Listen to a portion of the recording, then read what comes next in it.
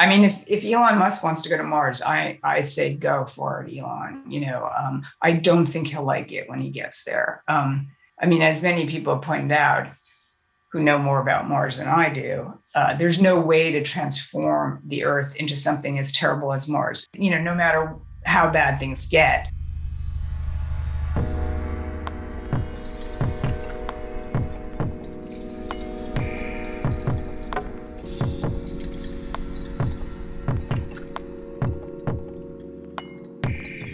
Hello, everyone. My name is Stephen Parton, and you are listening to the Feedback Loop on Singularity Radio, where we keep you up to date on the latest technological trends and how they're impacting the transformation of consciousness and culture.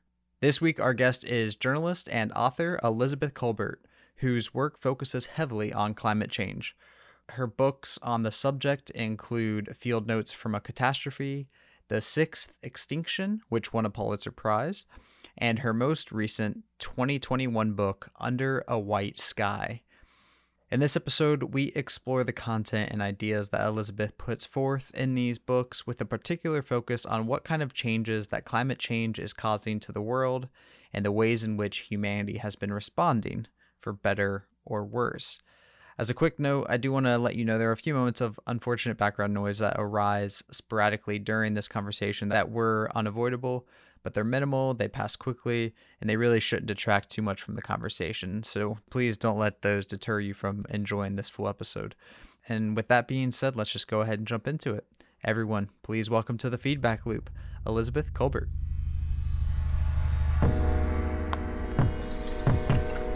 Well, to start, I think a good place is, since you've been writing books about climate change for at least 15 years now, I think, this is obviously a subject that's very important to you.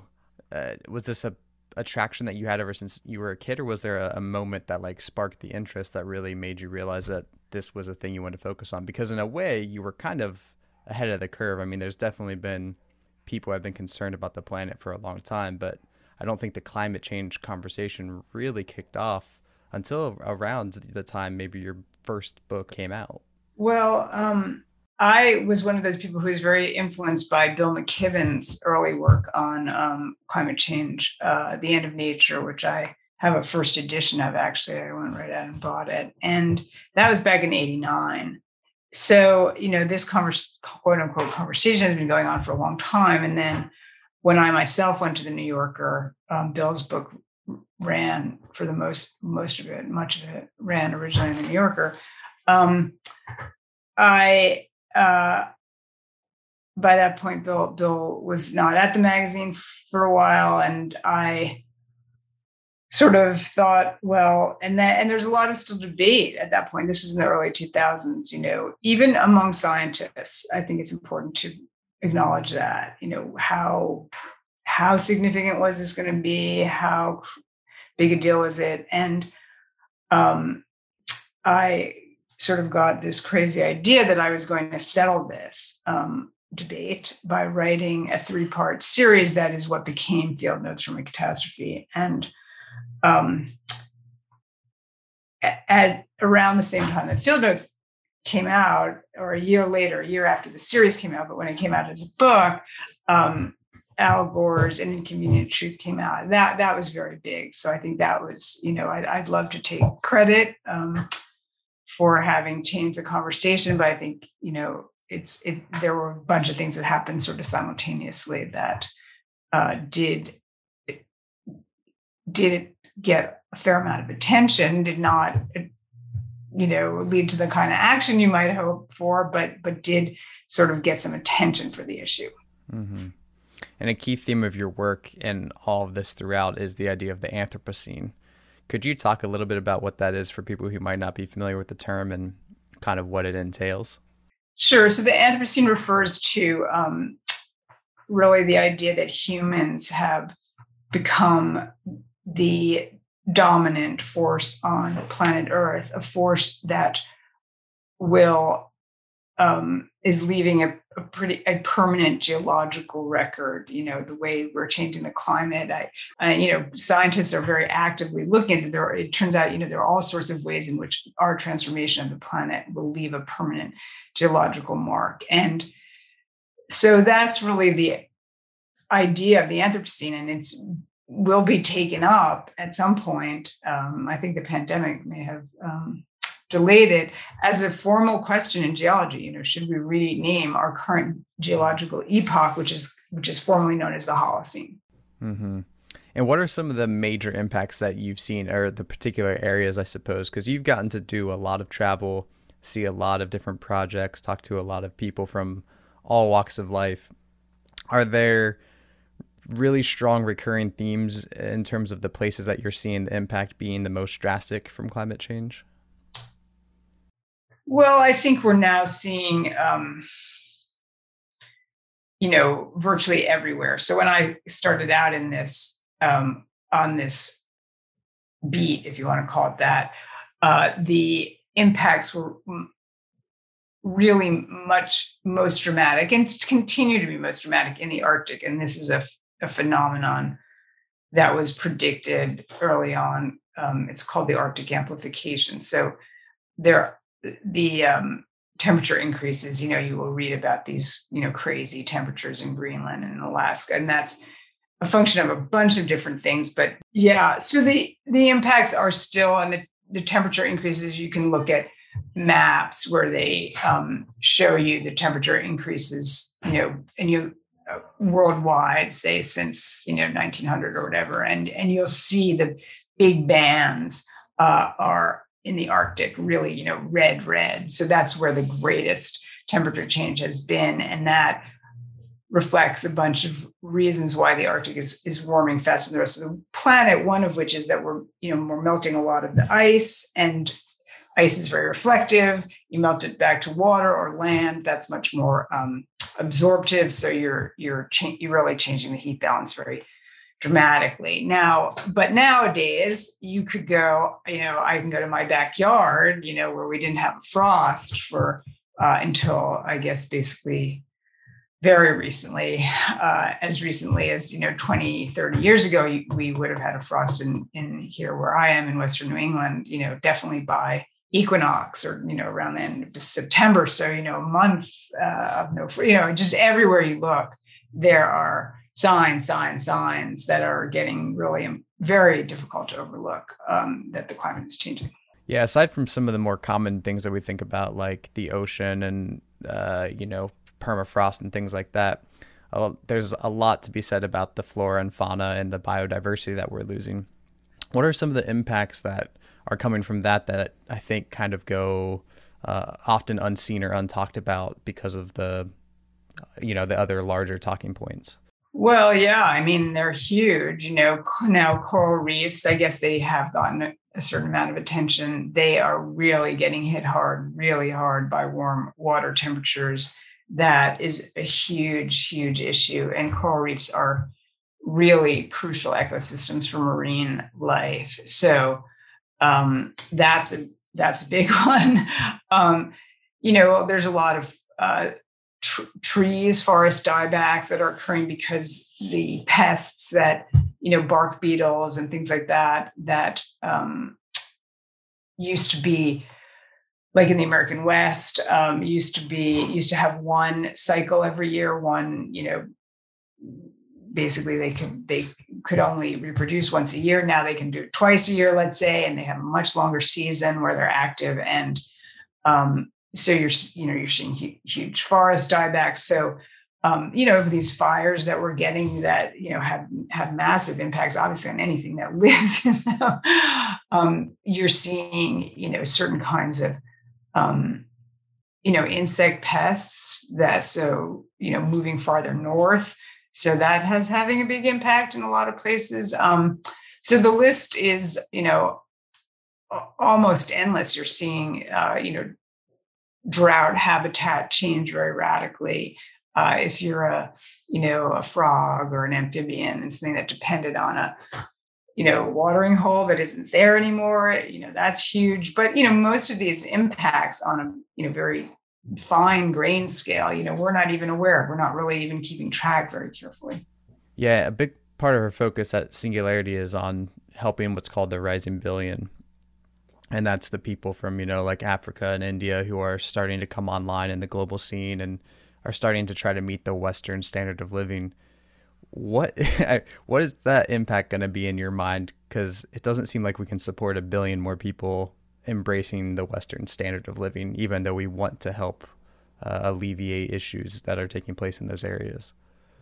Well, you've gotten to the heart of the matter. I mean, how can we both meet our ecological goals? Sustainable development is sort of the buzzword, and I think that if you look at things, honestly, you have to say, well, if a billion people um, are going to and should and deserve to live better, then those of us who are already consuming way more than our fair share probably can't continue to do that, or definitely can't continue to do that unless you want to, wreck the whole planet. And that tension, that idea that some people, a lot of people, we're not talking about a trivial number of people. We're not just talking about, the Jeff, Bezoses of the world. We are talking about all of us, you and I, who are sitting here today. And most of your listeners, I suspect, are going to have to give up to something. That is not a popular political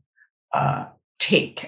So I'm not in politics, so I can say it. What do you think the reconciliation is there between governments and big corporations having to make some big changes, maybe policies that really force their hand versus the individual? Is the paper straw going to matter if we're doing government funded oil? Yeah, no, I mean, a lot of the things that people focus on, as you say, the straw, I mean, straws are bad. Paper straws, not so much. Plastic straws, end up in the oceans. Plastic pollution in the ocean is a serious problem. I do not want to trivialize that at all. Mm-hmm. But the you're not taking a straw, I can assure you, is not solving this problem. I advise you not to take the straw, but that's not going to do it. And you're not drinking from the plastic water bottle. None of those things are going to do it. So as you are implying, we have some pretty big changes, and many people have concluded. And once again, I am, going to punt. I'm not an expert here. I'm not going to say I know what's right here, but many people have concluded, well, the whole economic system has to go.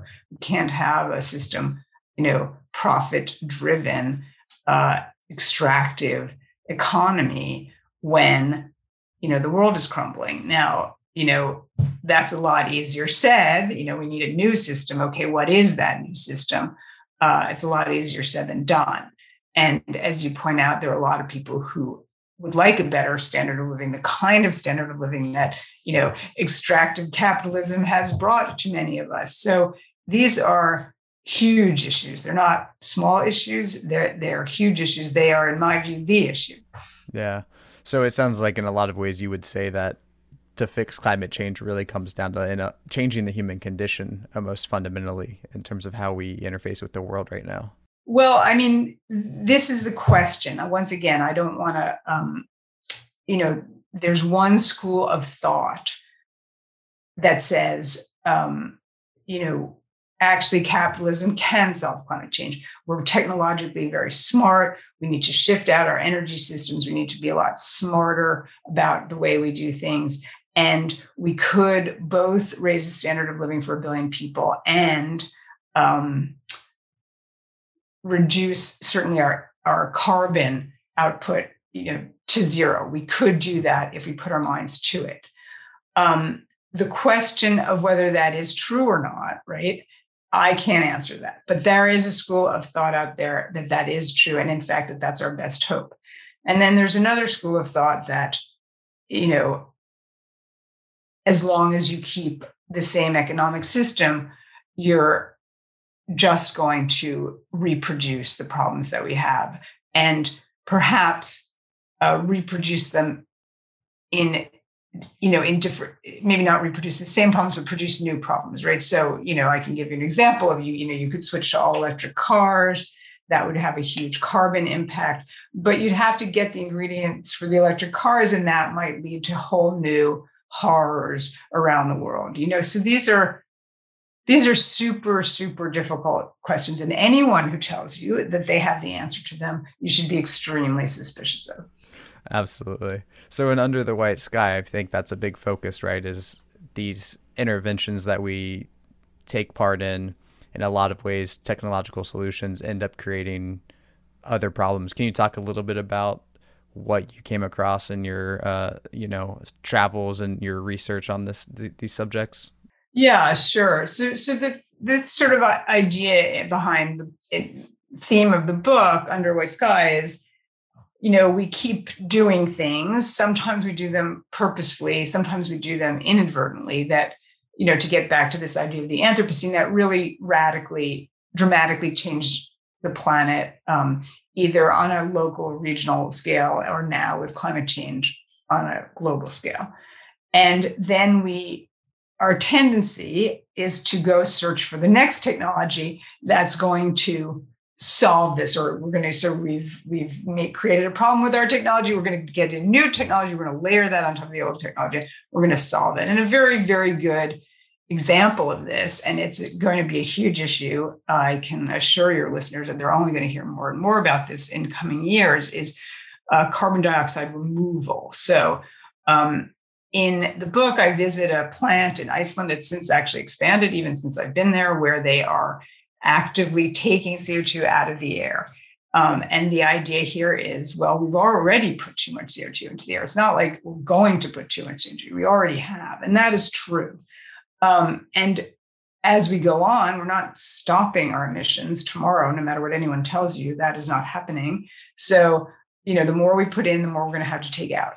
And a lot of the projections, if you hear a projection like, the world still has a chance to keep average global temperatures from rising more than 1.5 degrees C. I agree that I know this is getting a little nerdy, but all those projections already include a lot of carbon dioxide removal. So we are depending on this technology that really barely exists at this point. And that's what we tend to do. Like, something is going to save us. And the reason we have faith for that, I believe, is because, well, here we are. There are 8 billion of us. There have been many, many predictions of doom in the past, and yet humanity, there are more humans than ever before. So we must have some magical solution always up our sleeve. And maybe we do. I can't tell you. Yeah, I mean, there is also seems to be this hopeful notion in Under the White Sky Under a White Sky that also suggests that technology or some kind of intervention is necessary. Like, we do have to do some kind of engineering task, right, to also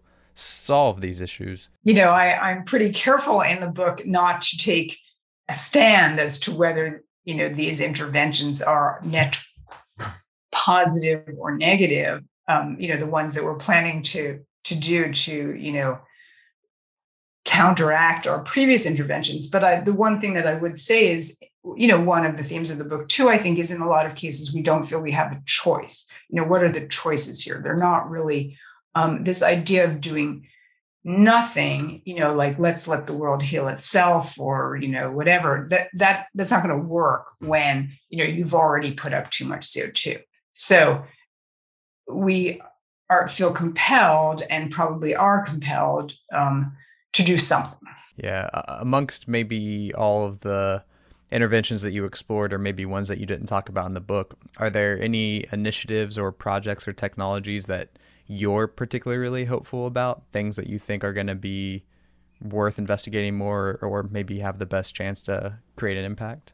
Well, I do think we really need to look at, agriculture, how we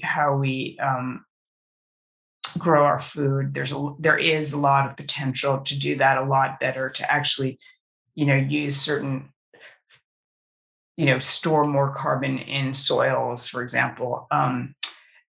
And that's huge. And, people have pointed to, we need to reforest a lot of the world, or let the world reforest itself.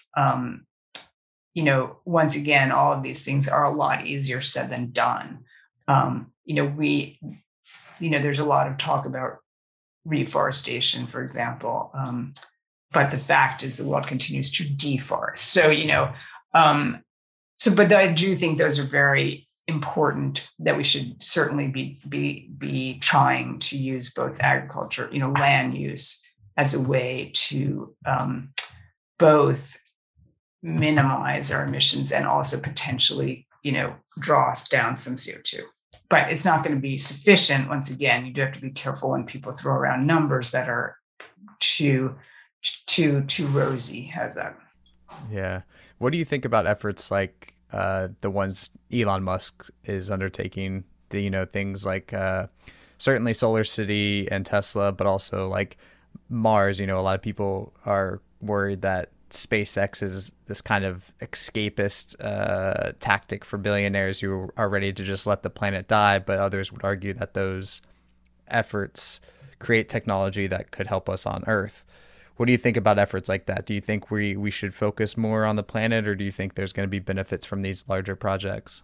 I'm really down on Mars. I think Mars is like, if Elon Musk wants to go to Mars, I say go for it, Elon. I don't think he'll like it when he gets there. And there's just no way. As many people have pointed out, who know more about Mars than I do, there's no way to transform the Earth into something as terrible as Mars. No matter how bad things get, because we have air pressure here, which turns out to be really important. If you've ever tried to go into a no pressure, no atmosphere planet, you'll find yourself basically exploding. So not a good idea. And there's oxygen, which really is pretty damn basic. So the idea that billionaires are going to escape to Mars, good luck with that. And the money that we're spending, I think the idea that we're going to figure out something useful for Earth, maybe, but in the meantime, we're going to have wasted a lot of money and carbon emissions, to be honest, also that we didn't need to, and diverted a lot of attention. But Elon doesn't ask for my advice. How's that? But I think this whole space race and putting people into space for fun is sick. Really, actually, a sign of this kind of moral depravity of our time. And in spite of all that, are you hopeful given all that you've seen? Like, do you feel like we're making progress in a tangible way? No, I don't think we're making progress in a tangible way. I think there have been many. The hopeful things are, I will point to the hopeful things in the interest of objectivity. The price of certain forms of, solar energy, wind energy have come way down. And that suggests that it's possible, if we put our minds to it, if we really did put our minds to it, that we could find ways to do things that would make a significant difference. But, if you look at what's actually happening, yes, a lot of solar is going up, a lot of wind's going up, but a lot of fossil fuels are being burned still. And the basic energy mix, of the planet has not changed very much since the 1980s. So we're still getting basically I think it's around 80% of our primary energy from fossil fuels. And that has been just stuck. Now, could it change? It could, but we are talking about concerted effort. And as you and I speak, in Washington, there's a debate over a bill that is probably the only bill we'll get, that will have clean energy provisions. It's very watered down already. It's been very watered down. So I don't see how we get from here to there, given politics, not necessarily technology, but given politics. Yeah. What do you think has to change in terms of either the public perception or the politics around this? Because when there's very few things that I think about and that I actually almost have anxiety over. But if I, for instance, watch a documentary on climate change, I start to get mad and just feel kind of hopeless. And it's one of the only things that truly seems to shake me. Yeah. But it doesn't seem to be with that feeling. I don't understand how we're not doing more? Like, why are we not more as a culture focused on this, do you think? What has to change to wake us up?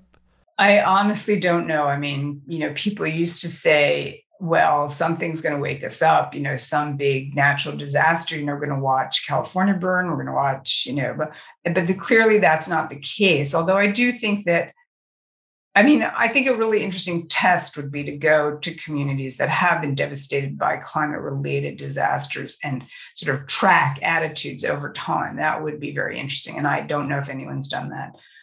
You'd have to have a before, you'd have to know which communities you have to get hit. But, I think that, what we've discovered, in my opinion, once again, one woman's opinion during COVID, is that people's, capacity for self-delusion. How many stories have we all read about, like, people on the respirator saying, really should have gotten that vaccine. People's capacities to believe things that unfortunately are simply not true are really, really strong. And, and there's also a worry, and I share it. I do share it. That people look at climate change and then they get, very worried, as you do, and you're really worried, but you feel impotent because it is and that people shut down. They're like, well, what can I do? What can anyone do? What can one country do? And all those things are true, but they don't, in my view, really absolve us of the responsibility to do something. Yeah. On that note, what do you think is something that a single individual could do? Like, if there was one thing, we talked about the straws may not be the most effective, maybe more concerted efforts really are necessary, but for the person who is feeling, I want to do something with my limited capacity, are there things that you've seen that might be the particularly impactful or helpful? Yeah, where do most of our emissions come from as, sort of individuals? They're how we heat our homes and cool them, how we travel.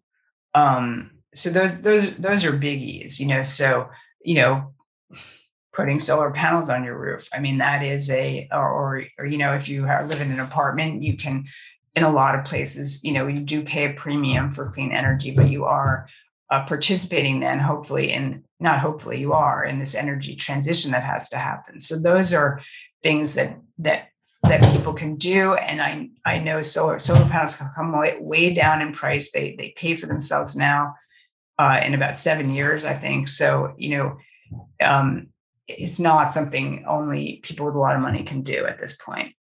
So that's one thing. How we cool our homes too and heat them. There are fantastic new technologies, once again, heat pumps that are really much more efficient than the, ways that we have tended to heat and cool in the past. So those are another thing that people can look at. Those are still somewhat pricey, but are coming down in price. And certainly in parts of the world where people have big air conditioning bills right now are probably worth looking at. How we travel,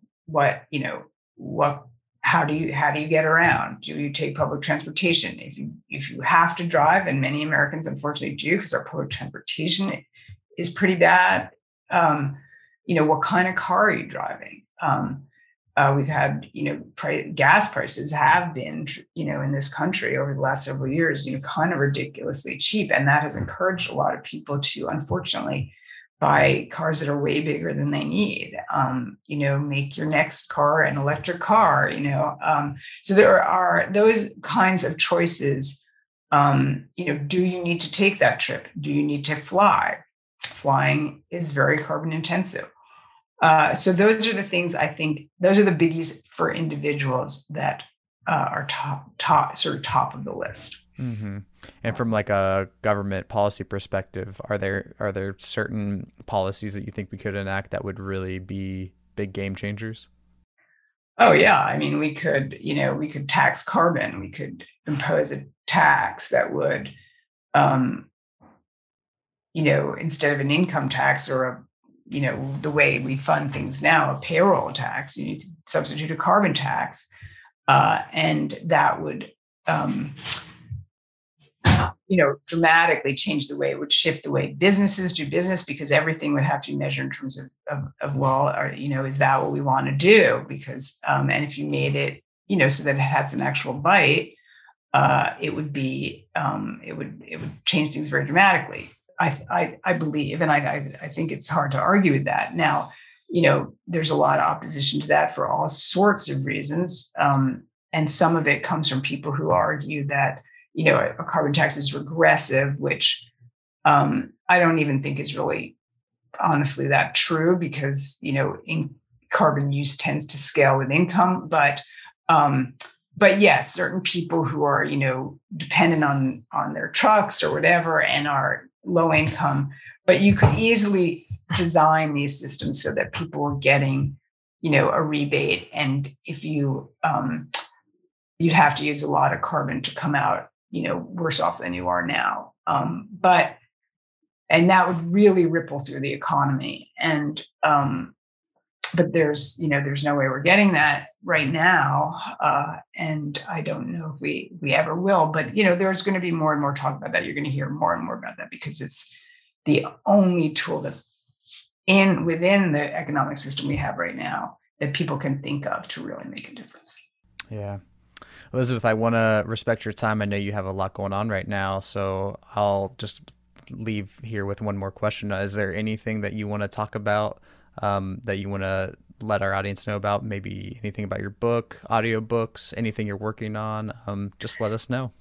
Okay. Well, I'm going to end with a plea to people, to your listeners, which is, we really need, and this is not my book. My book is a lot more, focused on kind of really big picture issues, but also, telling a bunch of stories that I hope actually are kind of fun stories, to be honest, even though the subject is very, very heavy.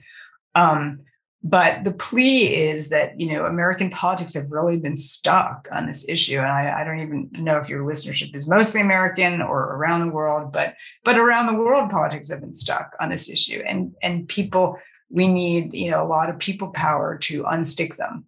And so that would be, I guess, the note that I would leave on, if you are concerned about these issues, climate change in particular, which, Lord knows you should be, then make your voices heard to your elected officials. And when you go to vote, vote for those who take this issue seriously, because that's the only way I think something's going to get done.